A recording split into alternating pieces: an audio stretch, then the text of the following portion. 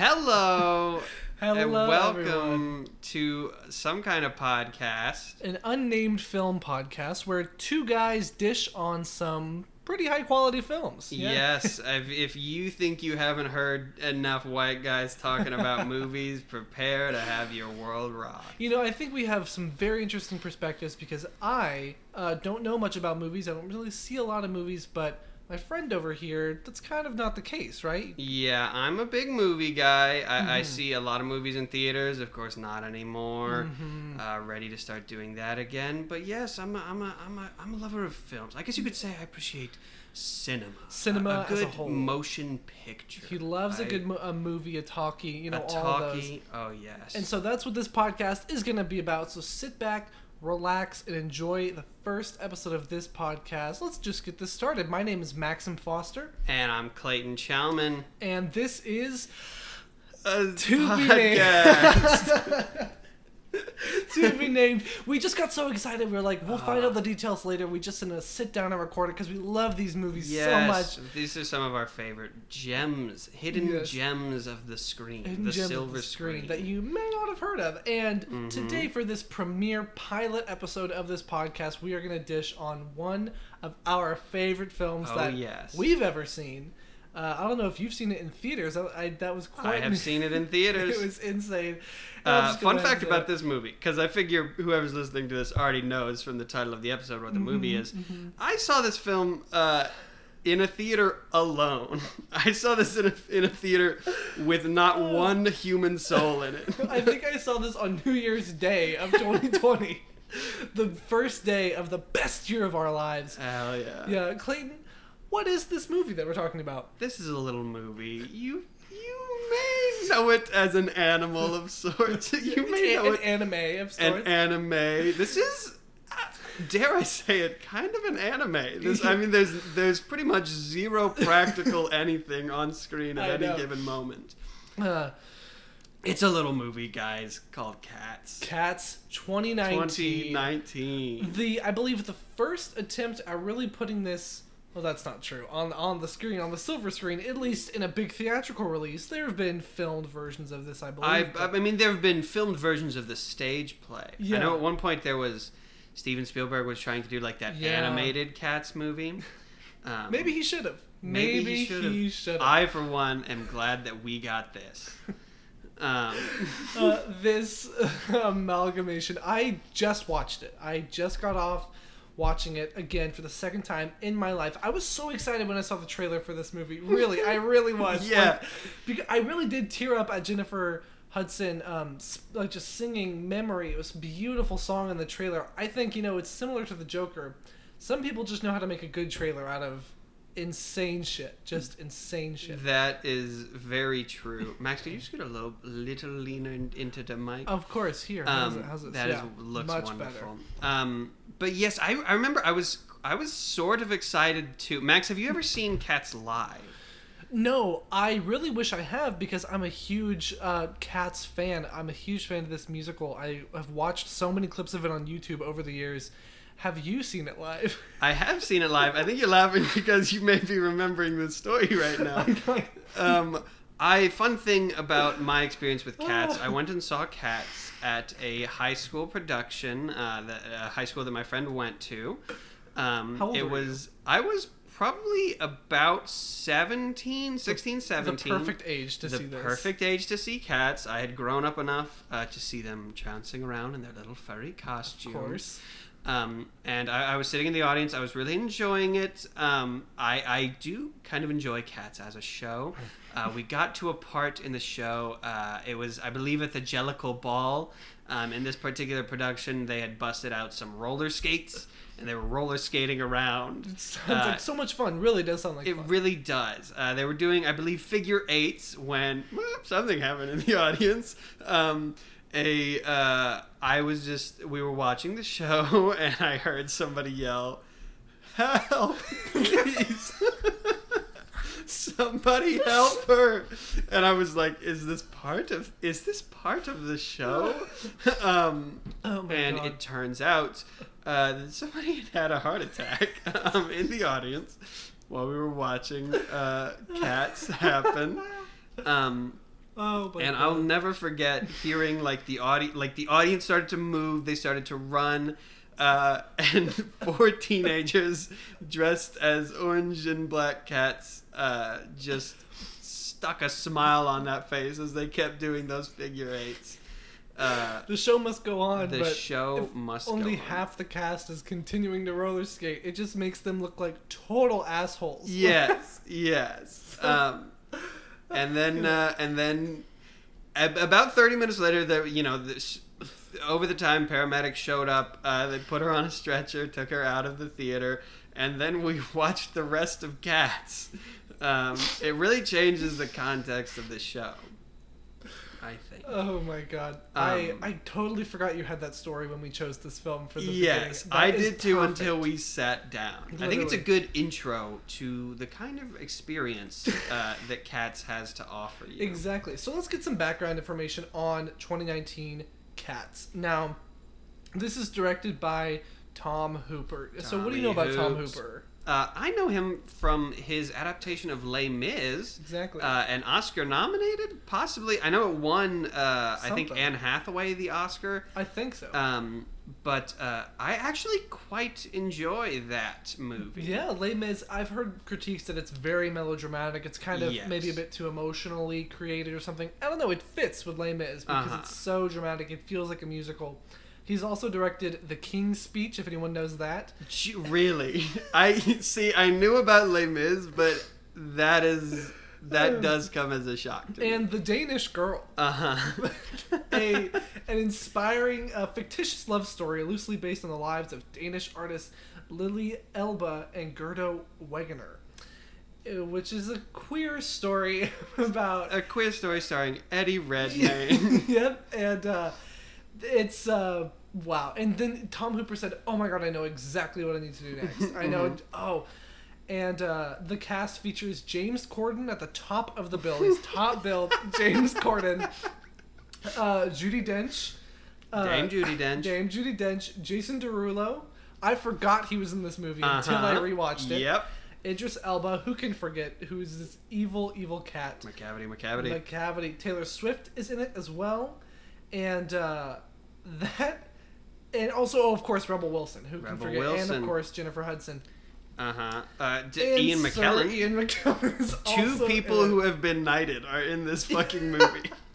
And even that could not save it. In fact, it is just so questionable whenever they show up. Like, it's just, why are you here? It's like a celebrity on a sinking pirate ship. It does not make sense why they're there. Truly. And they do badly. I'll say they're not doing a good job in this film. Yes. They're not doing good. Well, it's just like they don't have anything to work with. Because, I mean, we can kind of talk about... Tom Hooper for this movie was just... Yeah. He just put actors in a room and he was like, you're a cat, act like a cat, sing a song, go. Now. Because they didn't have costumes, they weren't dressed as a cat, they didn't have a good portion of their environment. Exactly. And so such of the beauty of watching Cats is the practical effects, is how they do all this, and then you in your mind kind of creating the rest of it. With Les Mis, sure, you can just film in France and it's France. The set matters. Yes. But with Cats, the set doesn't have to matter necessarily, and so the choice to have them not only cat size, but they're smaller than cat size. They're an average cat is not the size. They're like a human man who, if they're standing up, their head would go to the top of a cat's back. Exactly. And then, of course, let's just dive into this summary right in.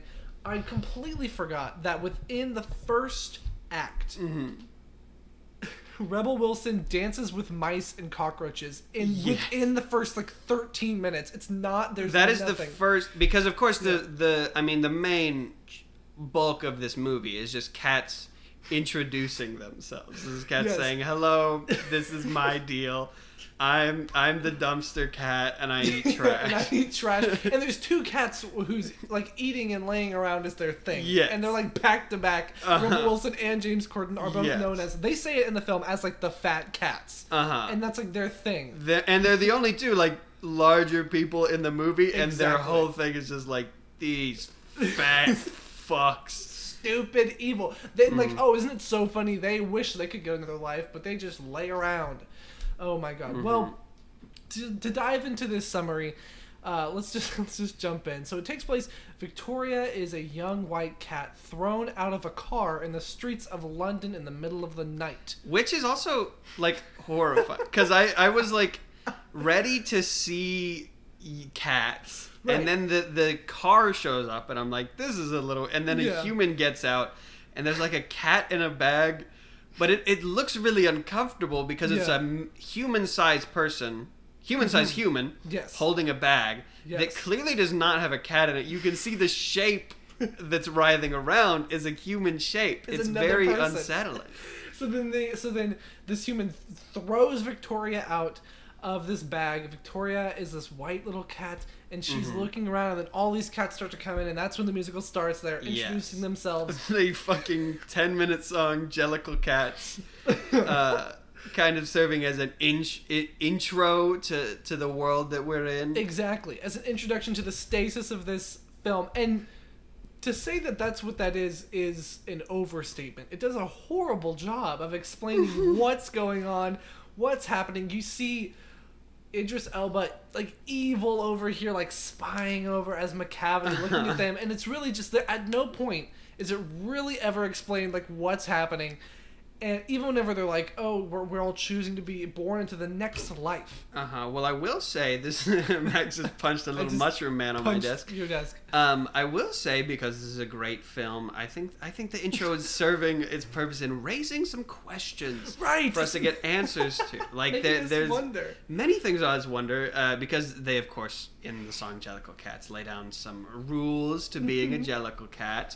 You have to be Whittington's friend. You have to have been to heaven and hell. And I'm like, who's Whittington's friend? When are these cats going to go to hell?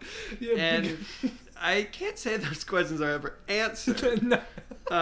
Not once. It seems like it's a bunch of characters who have really nothing to do with this story are kind of thrown in. Yes. They explain a lot of things that happen off screen about their own lives. Like they ride on a witch's broom.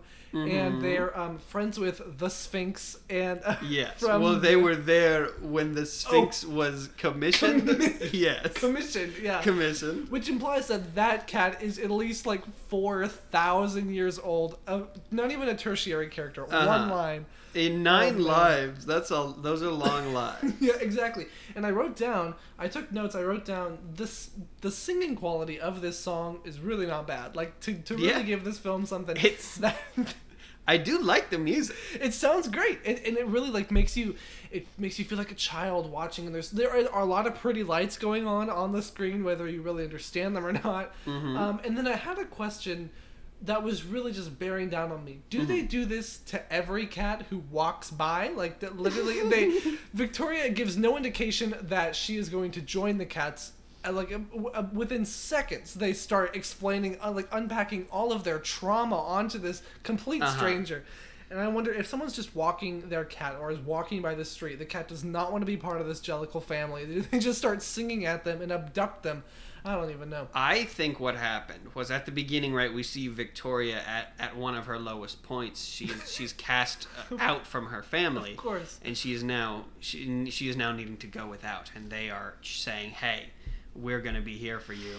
And then I think maybe she offends them when she asks them what a Jellicle Cat is. And so they go into their whole thing. Right, yeah. They do seem offended. They are really mad that she's asking, hey, what is this family you are adopting me into without my consent? Thank you, by the way, but still, what is happening? And also, these actors get so close to each other at so many points that it really feels like the physical, nature. It's very suggestive from the beginning. Yeah. This movie's horny as shit. This is a horny movie. Oh my god. And then we get right into Jenny Anydots, played by Rebel Wilson, who again dances with cockroaches within 13, 14 minutes. I've never seen that in an adaptation of Cats ever. Jenny Anydots is maybe, there's a lot of weird stuff that happens, but the Jenny Anydots is the first cat where we're, introduced to the whole game of the movie. Exactly. And it might be the weirdest part because she comes in. She's got the cockroaches that have human faces that she eats course. with no remorse. She eats and they don't react at all. She also, I don't know if you caught this, but she says that she threatens to eat the mice children because the mice have children faces. They are not like the cockroaches where they're like grown women. They are children put on mice. And she comes up and she says, "Ooh, dinner and a show," and then she starts shaking her little ass in front of them. it's horrifying. Can only be described as like paralyzing in fear. Like this is horrifying to these cats. Yeah. Oh my god, to these mice. And you're right, she does say, dinner and a show. And then all the other cats, like, kind of look, and they're kind of, like, licking their lips, too. And the little mice are doing, like, a cabaret kind of style, like, their own musical, which suggests, like, you know, there's the world of the humans, the world of the cats, the world of the mice, the world of the roaches. It just keeps getting smaller and smaller. And it just does not compute in my brain at all. And I want to see Tom Hooper's take on mice. On the mice. On mice. There's another thing that happens in the Jenny Anydots section. Is this is a very famous bit? Yes, the beginning. We've barely hit the 12-minute mark.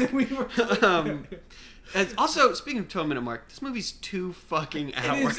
Literally, when I got to Jenny Anydots and I kind of, I was like, okay, this is maybe like 30 minutes. I kind of, you know, moved my cursor around and saw just an ocean of time left. I was so discouraged. Oh my God. Because it's so much time, and you could have cut any of the cats. You could have cut any of them. Because he adds so much and cuts nothing. Oh my God.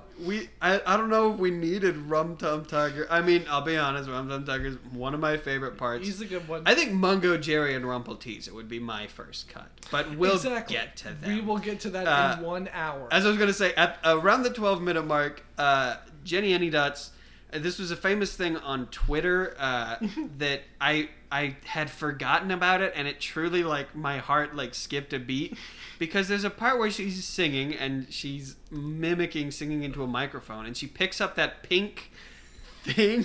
like string, it looks like. Yes, but it looks like it has, like, it looks like it has bones. And it makes me really uncomfortable because it's so unclear what it is, and we never get an answer, and it's really scary. She could have picked up her own tail, right? Yes. And yet she picks up this object we never see again, and it looks like someone else's tail. That was maybe severed off of a pink cat. Yes. And she kind of, you know, dances around with it, yay, yay, and then she casts it aside. I get, like, a feeling of, like, eldritch, like, I was like, I'm not meant to comprehend what this is. No, it was dread. It was dread for me. Truly. Yeah. Then of course we do meet the Rum Tum Tugger. I think we just should have started with him, because he's kind of a sexy, flirtatious cat. It makes sense. He makes sense. And then we meet Grizabella, who is, spoiler alert, you know, someone you're gonna want to keep your eye on. She's a contender. We'll just say that. We'll say she's in the top 3. And everyone hates her. She's a glamour cat who has seen better days. Yes, and she's ugly now. Which she's also not. I mean, she just looks like any other cat. I guess maybe we're not really cats, so we can't judge. Yeah. To a human, looks average, looks the same. To a cat, I guess she looks like a whore or something. They suggested she, like, you know, quotes glamour cat. You know, maybe she kind of, you know, got a little bit too close. Yes, to some I believe cats. there are some hints of that in the music that she was running around with. Mr. McCavity. By the way, they're all horny. They all, if that is the case, yes. What makes her different from any other cat? Where we see later, just their assholes are always out. It's insane. Yeah. Yeah, and so we get here to Rum Tum Tugger.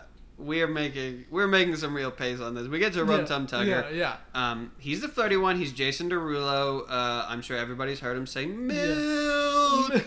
By the way, he does a good job. I would say he does a pretty good job with what he has, which is not much at all. Yes, well, because Rum Tum Tugger is one of the standout songs in the musical, I think. Definitely, people know it. Yes, it's a very good song, and as Jason Derulo comes, he shows up, he does Rum Tum Tugger as well. There is, of course, I mean, I was holding my I was in stitches There's a scene where Rum Tum Tugger is dancing, and then we look around back to Jenny Any Dots because we have not gotten enough of her yet. She's stalking everyone. She's following the Yeah. action as it's going on. She's following them, and she does a sort of like break dancing move. Yeah, she's like, I can do that. I can dance like him. Yes, and then there's even like a little bit of musical accompaniment to highlight the joke.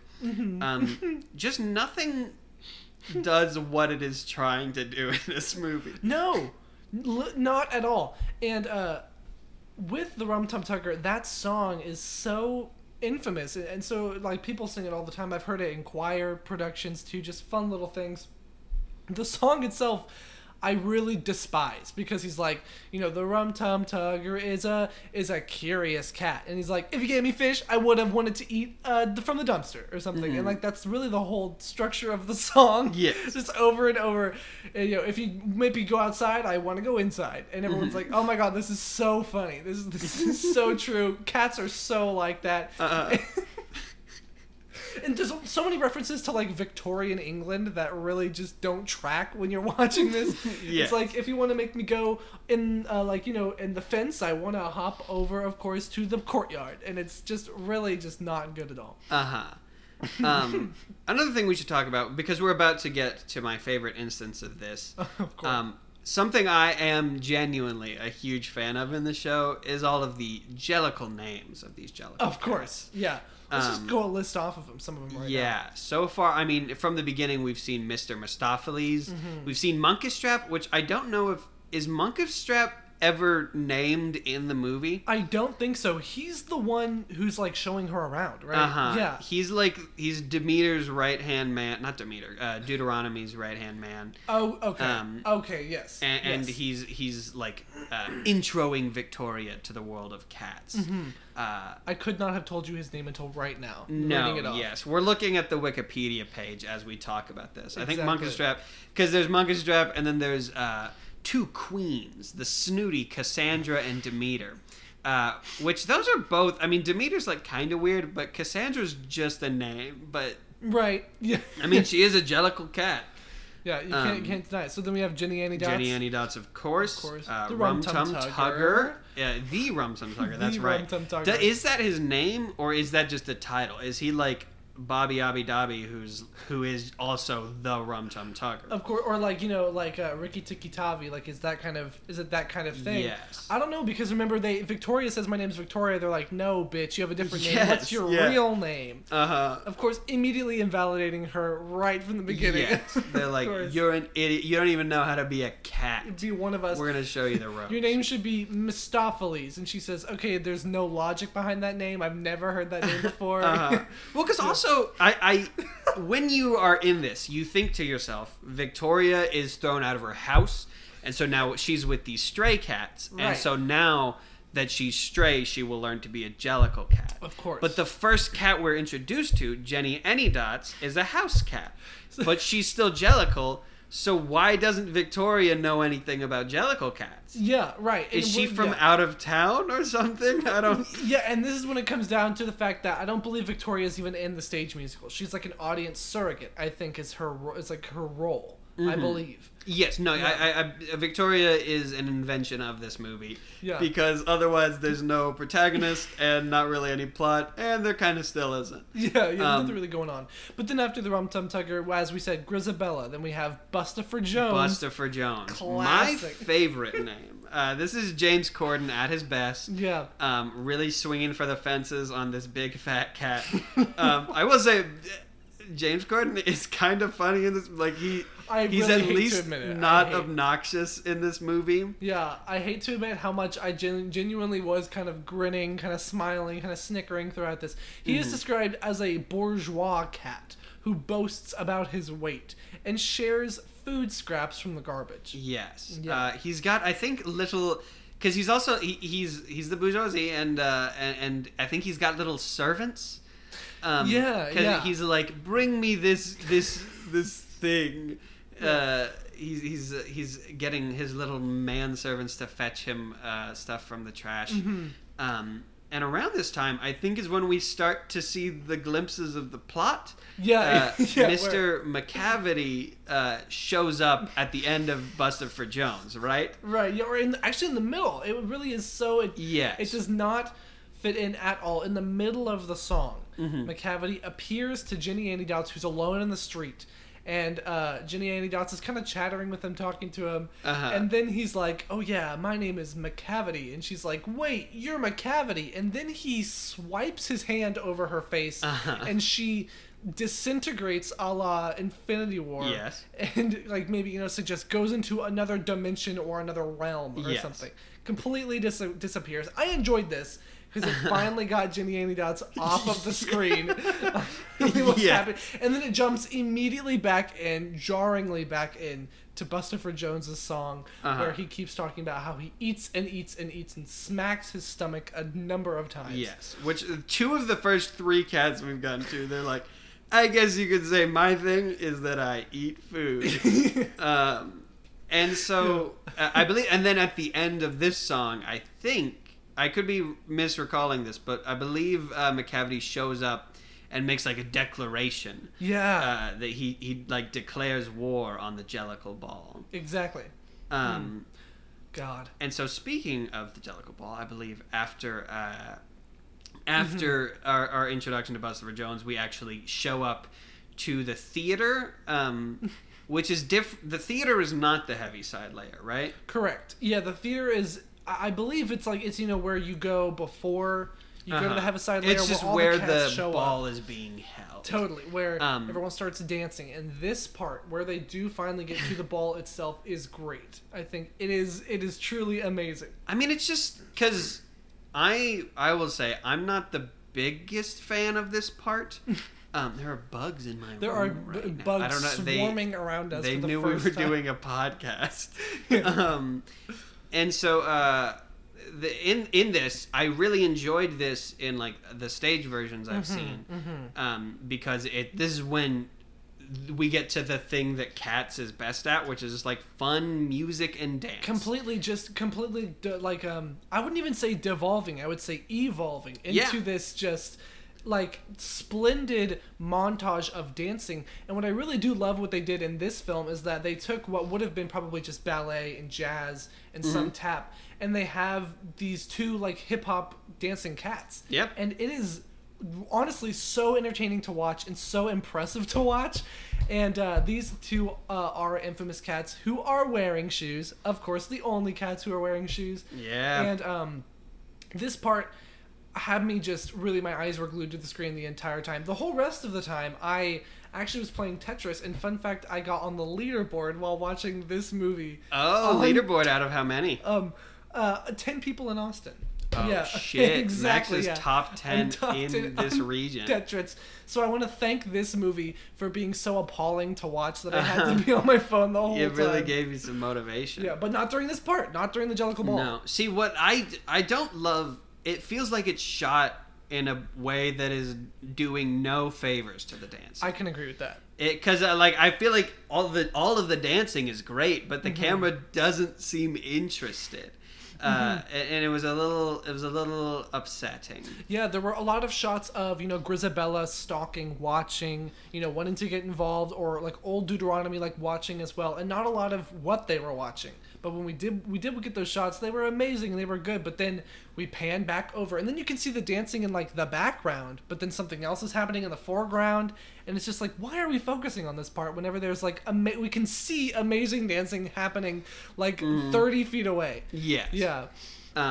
It is also interesting that I mean, almost none of the cats participate. I believe there's a part where Monkestrap gives like some eyes to old Dude, who she shows up, of course, at the start of this. Dame Judi Dench herself, of course, demeaning herself to act in this horrible piece of shit. It really seems apparent to me, like maybe her age, just like she kind of just comes on to set, kind of looks around. I feel like maybe people were saying, okay, just like look over there, guys, look over there. Well, she was just being a cat. That's what cats do, my dear. She's a method. Yeah, of course. Her lines were delivered. If she had any lines at all. They were delivered very meekly, very quietly. I don't know. Maybe it's like a Gwyneth Paltrow situation where she's not even sure that she's on what movie she's filming for. What is that? Yeah. What's a Gwyneth Paltrow situation? Remember how she was on some cooking show or something with Jon Favreau, and Jon Favreau was like, "Oh yeah, I remember when we were in. I think he's like when we were in Infinity War. No, whenever we were in Spider-Man." And she's like, "I was not in Spider-Man." And then he's like, "Yeah, you were. You were in Spider-Man. Remember that one scene whenever you come out and like you're there?" And she's like, "No, that was for something else." And he's like, "You were in Spider-Man." And she was like, "What? I was in Spider-Man?" And they just keep going back and forth so long. It might have been the other way around. She might have thought she was in Spider-Man, but not Infinity War. Point is... Well, she is in Spider-Man. She is. Yeah, she shows up. That's probably... that's beside the point. The point is, Gwyneth Paltrow is an idiot. And she is no friend of this show. But her candle smells great. I wonder what the smell is based on. I was like, sure I can almost put my finger on it. Anyway, so the Jellicle Ball starts happening. Speaking of what that candle scent was based on. Speaking of that candle, there's some Jellicle Balls. The cats have sex here, right? Yeah. Yeah. Yeah. I mean, this is when orgy. it's maybe at its horniest. Yeah, exactly. There's a lot of cats, there's a lot of like face touching and face rubbing, just like kind of grinding up against other cats. Yeah. Which seems to be maybe just a paternal or a familial thing, maybe. Yeah. Cats hanging out. I don't do that with my family. Personally, yeah. But on set, we have to assume that this was going on so much body contact. And it must have been very uncomfortable for everyone involved. God. Well, because, I guess it's that they're being cats. But they're not really being cat. I mean, if that's what we're gonna put our foot down on, they're cats, they have to face fuck each other. Exactly. I don't love it. I don't love it either. And there's the one part where they all stick their tails up into the air, and there's like a high note. They're hitting a high note, and everyone's so tense, and they're standing on their fingertips, and their tails are in the air, and they're wiggling and wiggling and they're wiggling. Coming. And this is, of course, when they do ejaculate, it's assumed. Yeah. And then they all fall down. Yeah. And we still have about an hour left. Yeah, this is the beginning of the Jellicle Ball. Yeah. Which I guess we should say that the Jellicle Ball is where a bunch of cats come together to perform for Old Deuteronomy. Of course. What they're hoping to accomplish here is they want to be the Jellicle choice, where Old Dude will say, you are the best cat, and then what that cat gets to do is die and be reincarnated. In another life. Yes. And so you would hope that this choice would go to, let's see, there's 4 cats that perform. One of them is on the edge of death. He's about to be killed. He's so old, about to die, and he's like, I would really like to be able to live some more. Please God. Now, when I saw this movie for the first time, this is when I went to the bathroom, and I left, and I came back, and he was still clutching his little hat, begging for another life. This is, of course, Sir Ian McKellen. Sir Ian McKellen, Knight of the Queen's Court. Exactly. Yes, and whenever the Queen knighted him, she said, I hope you go on to make incredible acts of art, works of art. And then he says, I know exactly what I'm going to do right now. He called Tom Hooper and said, can I please play a version of myself? It's implied. It's himself. Yes. Asparagus. Which I literally forgot. Yes. I just rewatched it and I completely forgot that was his name. Because all of them, the Jenny Annie Dots, Buster for Jones, Asparagus, he seems very out of place. And then he's also supposedly a theater cat, which I guess because there's the cat there's the house cat, there's the naughty cat, there's the big fat cat, and then I think they ran out of cats, and they're this one. Then they're mostly compared to where they are. They're the cat of the theater. Yes, this cat is at a theater. This is where he lives. Yeah. It can only be implied. Maybe there's like, if a cat lives in a like maybe a trash can, he's the trash cat. Maybe. Yes. Yeah, and then of course one of the best cats, probably my favorite cat, Skimbleshanks. Skimbleshanks is a the good railway cat. cat. Of course, he is the cat of the railway. Mm-hmm. He lives at a railway. He I think he sort of thinks of himself a conductor of the railway. Yeah. But he's of course a cat. One of the reasons that I enjoy this personally is because I'm just always a good slut for some tap in musicals. A good tap break is just good shit. Completely. And this song, this was a hit in our friend group, in our world. This was a hit. People were singing this song, tapping around, tapping their happy little asses off. And Well, what is this? Was I not invited to these parties? I just remember this song being like huge. You know, everyone loves Skimbleshanks. Skimbleshanks, the railway. I get Okay, it. It's a hit. You can come to the next party. Jesus Okay, Christ. I'm just saying. I know the song. I know the routine. I don't know why I wasn't invited. Of course. This song ends with maybe the best moment in the show when Skimbleshanks begins doing a little twirl. He begins flying into the air, and all of the cats are like, "Oh, look at Skimbleshanks go!" And Skimbleshanks is like, "No, I'm not doing this. Help me!" What's happening? And then, of my course, God. he gets dusted. He begins to disintegrate into a being of mist. And I guess we should say we haven't said this yet, but these cats who are being destroyed by Macavity are not dying. They are being teleported to a boat, where there is, what's this fucking cat's name? He's like Growl Tiger. I have no idea. In all honesty, I literally skipped over every part he was here. I truly did, because I just feel like there's so many cats who could just be merged together. You know, Jenny Annie Dots and Bustaver Jones could be one cat. Yes. You know, Mungo Jerry and Rumpelteazer could be one cat. And I also think Gus and this old fucking ass cat could be one cat, even though he's kind of evil. I think he's Macavity's henchman. Yeah, he's like a pirate, kind of. Yes, I believe his name. Yeah, Growl Tiger. I'm seeing it. Growl right there. Tiger. Growl Tiger. He's an old shithead cat. Yeah, and he's gonna bad. keep them on the boat. Yes, and of course Macavity's plan is to take away all these cats until he's the only Jellicle choice by default. Yes, that's what he wants to be, and it almost works. It actually almost kind works of. out I mean, for him. he well, because he gets to it. We get through Asparagus, and then we get through Skimbleshanks, the railway cat, and then I think that is when our friend here shows up, because Gus and Skimbleshanks have both been teleported away, and we get the song Macavity, which is another big great song in the show. I think I'm a big fan of it. It's a good song. There's a line, because this is when the girl herself, T Swift, shows up in cat form. Oh yeah, tell me about this part. Did you enjoy Taylor Swift's part? I think Max is setting me up to be some sort of cat fucker, and I won't have it. I mean, if it piqued your interest, sure. If it pleases the court. If it pleases the court.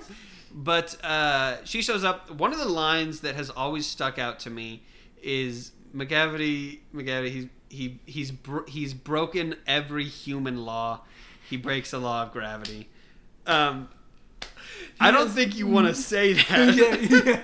Because, of course, I mean, maybe he steals, maybe he, commits adultery, maybe he commits perjury, lies in court. So those human laws, of course. Then there's maybe arson, war crimes. Murder, torture. The like. And he's done all of them. Yes. At least once.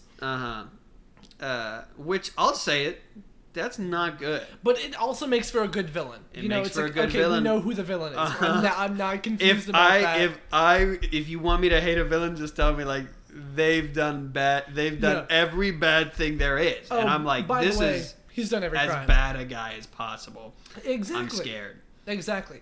And Grisabella keeps coming back, and at this point, we're nearing the end of this film. If you don't realize it now, Grizabella does sing her beautiful song Memory about how she used to be amazing. She used to be... Everyone used to love her. She used to get all the pets, all the hugs, all the kisses, and now no one loves her. That's why she, not Gus, the almost dead, withering cat, should be chosen this year. Corpse shell of a cat. Exactly. A skeleton. Now, about Memory, I want to go on a tangent about this. Yes. What is your relationship to this song before this movie? Before this movie, I mean, I had heard it. I guess my first experience would have been in the stage production. I was a little shaken, surely, when I first heard it. Of course. By the time I heard it.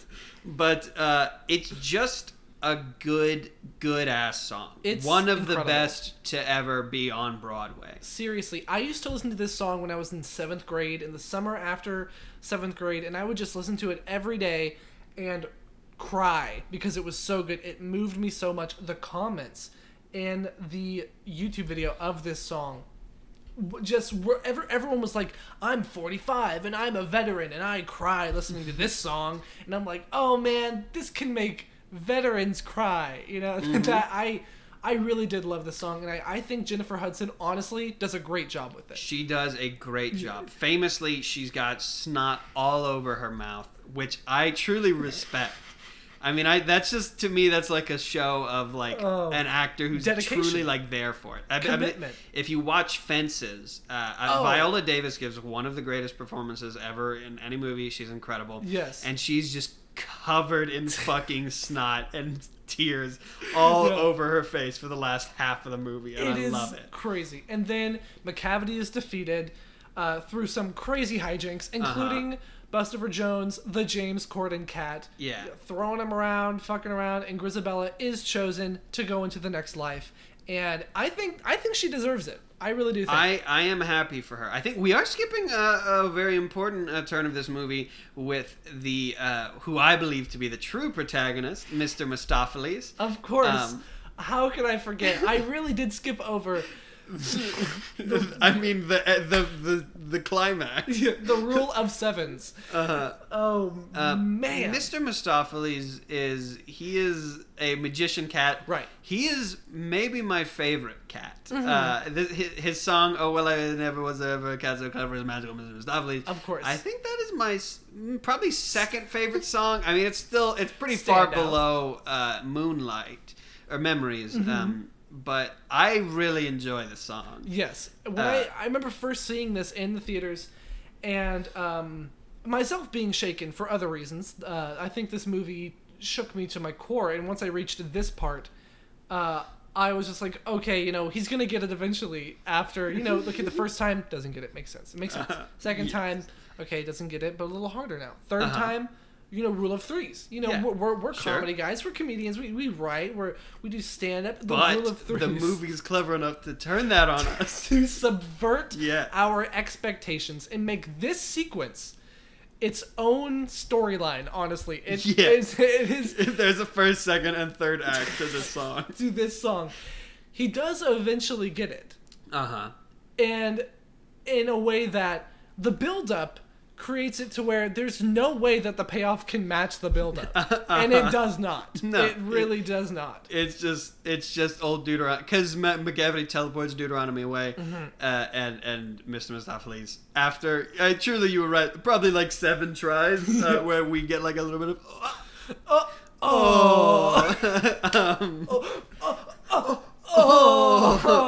he's the beta cat. He's the beta cuck of he's the cats. A fucking beta. But I love him for it. He's great. He's not chosen. Buster Jones is not chosen. Jenny Annie-Dowds is not chosen. Gus is not chosen. Monk and Jerry and Rebel Teaser, the criminal cats, are not chosen. We get Grizabella, and she's sent off into the air. I mean, it's truly like the cat is going to die. They go to the Heaviside layer, right? which is I assume some sort of like life fixture. Maybe, of course, not to bring this up, but of course in the Buddhist tradition, the cycle of rebirth, samsara, is actually what you want to escape. You don't want to be reborn. You want to reach enlightenment. But these cats don't abide by that. They are not Buddhists. They're not Pure Land. They're not Theravada or Mahayana. No sect of Buddhism can describe what these cats are. This cycle of rebirth, it implies that she will be reborn as a new, more beautiful cat, or maybe she can live out her life. But I don't know, it does seem to just be a cycle. Every cat that is reborn eventually becomes Gus, or eventually becomes Grisabella. The Rum Tum Tugger, won't be able to get it up one day. By the way, I'm thinking about it now. The Rum Tum Tugger, he's a flirtatious, sexy cat, but so is Grisabella, right? But the Rum Tum Tugger is a man. Yes. He is a man. He's also just young. I mean, truly, because Grisabella wants to be reincarnated again because she's not pretty anymore. Yeah, because Hollywood doesn't care about her. So instead of maybe the cats being like, "Oh, we're wrong," maybe we should treat you right as this older cat. No, let's just have you reborn and be a Taylor Swift cat. Yes. Yeah. Well, one reason. Because we're basically at the end here, and we're about to get the most egregious moment of what I'm about to mention. All of the lyrics of the songs here are... Because, of course, this show was composed by Andrew Lloyd Webber. Of course. But the lyrics were not written by Andrew Lloyd Webber or any composer or musician of any sort. Every lyric, and essentially in the musical, I believe every word of the show is drawn from the poems of T.S. Eliot. Yeah. Which it all assembled in a book about a collection of his cat poems that is not a story. It's not meant to be a story. No, exactly. And if one were to adapt this for the stage or screen, I guess, maybe I would include a Victoria character who would be a surrogate for the audience. Yes. Of course, yes. But maybe I would also, take a chance, change up some of those lyrics and that. And, or just because this movie is going to fight having a plot. I mean, the whole time. Trying to put a plot in this is going to be an uphill battle that you probably won't win. And so maybe just let it be what it is. Yeah. Just focus on some good songs. Right. But it has a hard time with that. Yeah. At the end of the movie, we get old Deuteronomy talking to the camera for truly 10 or 15 minutes. Looking dead into the camera for staring so long. It's horrifying. Long. By the way, if you saw this early in theaters, you saw the buttholes, you saw the rings, you saw that they did not edit out her house rings. I think necklaces were included, and then it was released. And and shoes, I think too. I think you can see her human shoes, or maybe her human feet, her toes. Oh. To see Dame Judi Dench's feet in this movie is insane. And should we look necessary. Because we've got Wikipedia up. Should we look up Dame Judi Dench wiki feet? Wiki feet. Go ahead. You can go. I don't want to do that. I'm not going to do that on our podcast. No. You can do it in private. Listener, you can do it. Film goer. I'm not going to do it in private. To be very clear to the podcast, I won't. And of course, you never ever want to be a dog. Yes, I guess that's the takeaway, because of course at the end of this movie we as the audience need some help, and so old Deuteronomy comes out and says what the movie's about, apparently, which doesn't seem to have much of anything to do with what has happened at all, because this is of course just another poem about cats. It's just about cats, right? Yeah, to string a plot between these poems, which are themselves unrelated to each other. Yeah. And she says it's dawn, it's a new day, because metaphorically you can think of it, it's a new day, the dawning of a new life for Grisabella, for all of these cats, and you never want to be a dog. And then the movie ends, and I was left in the theater with emptiness that could not be filled by anything. I got a sandwich afterward, couldn't fill it. I got some sleep that night. Didn't feel better after watching this movie. I spent money on this. Truly, I spent money on this. I think even I bought my friend a ticket as well, and she and I saw it together. And I paid probably about $15 to see this. Yeah. As I said at the beginning, I saw this film in a theater alone because I was super excited to watch because it was like a big thing of like everybody's like, you gotta go see this movie. It's so bad. Yeah. And I saw this in a theater alone, and I was just so sad the whole time. And I still have not had any good, like I've not had like any kind of fun bad movie experience with this, because again we never said this, but the point of this podcast, we're gonna be digging up some bad films, maybe some stuff that you won't find on a Criterion Collection, my dear. Some flip-flops, By the way, budget of this movie, it's nearing $100 million. Just for context, I looked it up. Superbad, $20 million. Budget of $20 million. And unfortunately, Cats makes about $75 million. So it's honestly not a total flop. It really is not a total flop. No. It could have done much worse. Because budget, of course, usually like the stated budgets don't estimate for the cost spent on marketing. Right. So it probably is more of a flop than we're seeing even. But, I mean, it truly, I feel like whoever made this movie should have their ass slapped a little bit. Like Tom, bend Mr. over, Hooper. I don't know. This movie would have existed without Tom Hooper, but that's a good point. He's a good punching bag as well. Yeah. And you know what? His career is going to be fine. James Corden careers is going to be fine. Jennifer Hudson's going to be fine. Taylor Swift is going to be fine. In a way, all of these tertiary characters, these dancers, these theater actors who were these cats, they got a paycheck. Honestly, they looked horrendous. They looked horrifying, but they danced their asses off, and they looked pretty good. And I think the reviewers of this movie might agree with us. I was about to say, one thing we're going to be doing on this show is we'll have a little segment where we go ahead and get into me and Max have both found some reviews that we enjoy from the World Wide Web. And so, Max, why don't you go ahead and start? Give us a taste of some of your favorite reviews. All right, so I wanted to look at the New York Times, Huffington Post, Wall Street Journal, Vulture, the New Yorker, all of these accredited review sites. But then I said, what are the people saying? Not what that top echelon saying. What are the people saying? Absolutely. So many of the Google reviews that you look for when you Google Cats 2019 reviews are 5-star. I had to scroll and scroll and scroll looking for a 3, a 2, a 1-star. And yet, Rotten Tomatoes, 19%. Aggregator, 19%. Mashable, 19%. If Mashable even does it. But I found this one by a woman named Elizabeth Morell. And I'm going to say her name because she decided to put this out to the public 5 stars 1 year ago. She says, lowercase, it was a, all caps, masterpiece. It was art, better than the Mona Lisa. Van Gogh has nothing on this film. Should I even call it a film? No. It is a generational monument to our ever-changing pop culture landscape. I will be telling you about the music, the jokes, the plot, and of course, my favorite part, the cats wearing shoes. And that is the beginning. And I would read more, but it took me 4 scrolls to get to the bottom of that review. It is so exhaustive and extensive.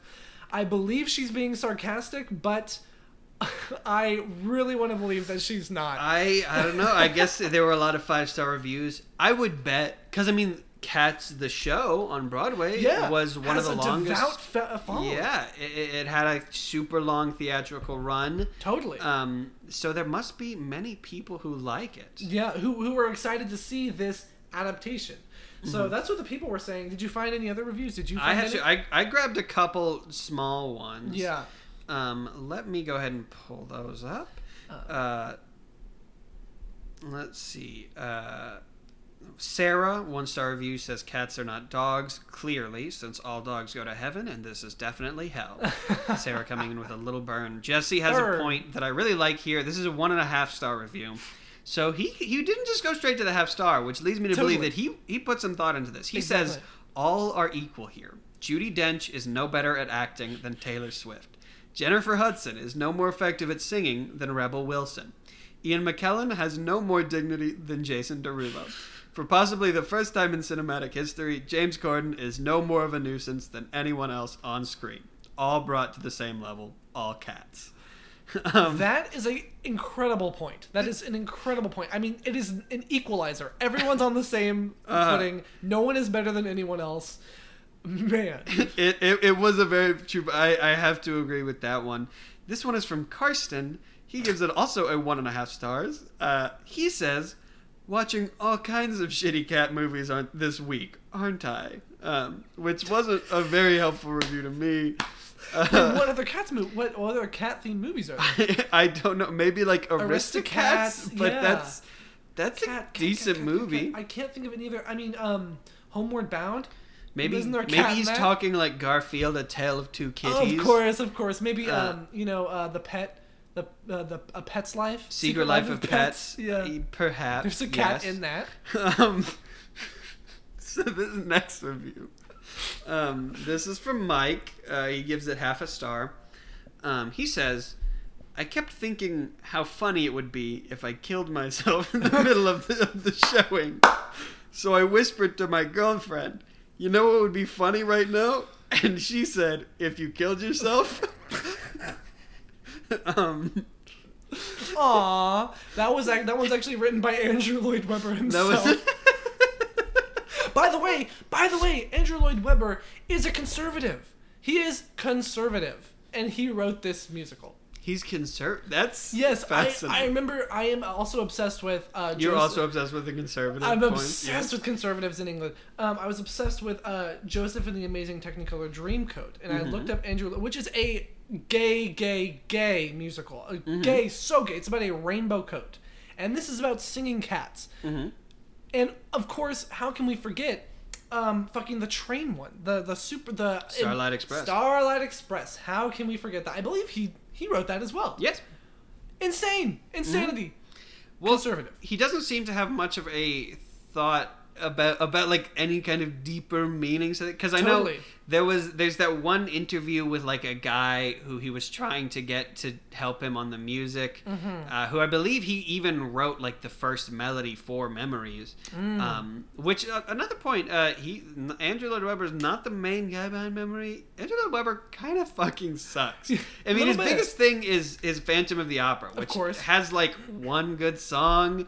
And if you see it now, it's been going for so long, the actors are bored. Yes. They are bored out of their fucking half mind. asleep on stage. Exactly. There's fire happening, doesn't even faze them. They don't give a fuck. But there's the interview with that guy where he's like, so is this, I mean, are the cats representing like this? And I remember like the guy has like class divide. Yes. And the guy says, and then Andrew turned to me and he said, James, it's about cats. Which seems to be his thing. He doesn't have an agenda. He's really not trying to do anything. You know, Hamilton has, a bit, like, it has a meaning to it. It's really cool. Dear Evan Hansen has a meaning. Stop bullying or something. I don't know. And then, I'm not really sure what that's about. Don't coerce people into thinking that a guy who killed himself is your best friend. Of course, this Starlight Express, Phantom of the Opera, this is just about what you see on stage is what you get. Which, honestly, I do commend that. That is really beautiful. It is pretty great. Do you have any more reviews? Yes. Rob says, 0.5 star. Anyone who tells you this movie is like an acid trip has never taken acid. This movie is like a casino. There are no clocks. There are no windows. There is only gaudiness and insurmountable risk. Amazingly said. Amazingly Rob put. had a bet that what really gets me in that review is insurmountable risk. Which is very true. I think this also suffers from like the Alice in Wonderland disease, which is whenever a story features someone who is not part of a world, diving into this world full of people who introduce themselves and give nothing to the main character and then leave. And then nothing is gained, nothing is learned, nothing is changed, nothing happens. But she doesn't seem to care because Victoria is a cat. Right. She's a cat. And she seems pretty at home in this world by like minute 15. Yeah. She's honestly like, okay, I dig it. I think if we're going to insert a character, what cat Clayton, maybe? Clayton is going to script doctor this. I would dare I say it, I would put a human in Victoria's shoes. I would shrink a human down, send them into the cat world. Maybe a human even gets turned into a cat and has to learn to be a cat. Yeah. That's what I would do. I don't think it would be good, but I think it would be better. I think if I were to script doctor it, I would take out Victoria. Maybe I would have them talk directly to the camera. That's fucking daring. That's like, well, what? Okay, and it's also kind of like, okay, this is what this is gonna be. You know, we're talking to the camera the whole time. More dancing, less exposition. Get rid of James Corden. Get rid of Jenny Anydots. A lot less dialogue. I think a lot more of dancing and things told through dance and music. Yeah. Just trust the audience. Trust it, because also kids are gonna like that. This is kind of a kids film too. Yeah. Kids are gonna be like, this is awesome. This is cool. It's also gonna be like, introduce people to the art of dance. And because I think what brings us down is how seriously this movie feels like it's taking itself, while also telling jokes, but also being like, no, this is going to be a hit. So get rid of all of that. Make it more camp. Make just up it more. Really commit to it.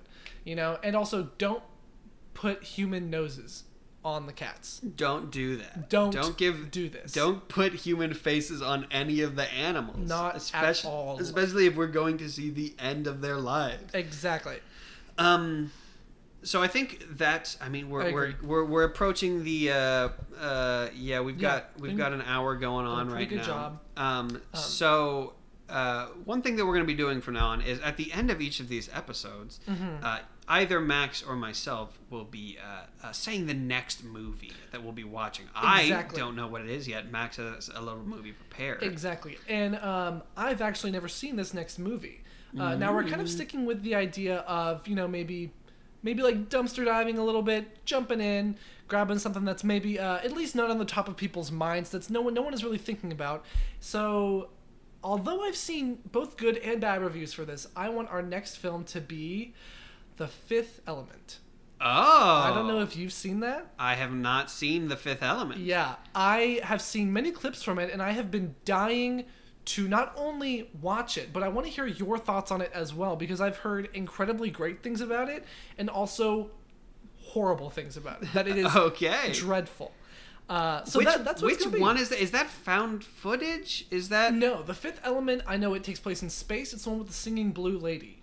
Have you seen... I'm talking about where it's like in space. Wait. Maybe you have seen it? I'm thinking of a different movie. I'm so sorry. No problem. I fully went off assuming that this was a fully different movie. The Fifth Element is a movie that I'm a big fan of. Really? Okay. I'm excited to get into this because exciting. I quite like this movie. Okay, cool. And I'm so excited. I think, Max, that you probably will I think I'm gonna love it. You will. I think I'm gonna love it. So yeah, and I've seen some video essays taking it down, but I've also seen clips from it, and I've really enjoyed them, especially the one with the singing lady. So I'm like, how can a movie like this be bad? I think I've seen some of those videos too, because there are certainly some problematic parts of the movie. Of course, yeah. But I think the movie has a great emotional... this is all stuff that we'll get into next week after we refresh ourselves. If you want to watch it with us, go ahead and watch. The movie I was thinking of, I'm realizing now, is Strange Encounters of the Third Kind, which I love. That is a movie that I have not seen. But wait, no, I'm thinking of Close Encounters of the Fifth Kind. Then maybe that's what I'm thinking. Oh man, there's so many movies. Guys, next week we're gonna know exactly what movie what the hell's going on, and it's gonna be Fifth Element starring Bruce Willis. Yeah, starring a young Bruce Willis with, I believe, blonde hair. Yeah. So I'm excited to really dig into it. Guys, this is going to be the beginning of a new journey for me and Clayton. This new podcast. We're gonna sit, we're gonna dish, talk about these movies, and any of your feedback, any of your opinions, of course, greatly appreciated. Now, we don't have everything set up. We'll have an email next week. I'll say that. Oh, yeah. We will. This was very much like kind of an impulse. We just did this episode. Next week, we'll have... I'll say it. We're going to have a damn title next week. We fucking will. Yeah. And by the time you hear this, I'll have already composed a little intro for us, a little outro. Okay. This is going to be a pretty highly damn produced thing. And we've put a lot of money into this. A lot of stake. If this fails, I don't know what I'm going to do. I'm ruined. I can't go to college anymore. Yeah. So thank you for listening to this episode if you listened this far. Again, my name is Maxim Foster. And I'm Clayton Gelman. And we will see you in the next one. Bye-bye. Bye-bye.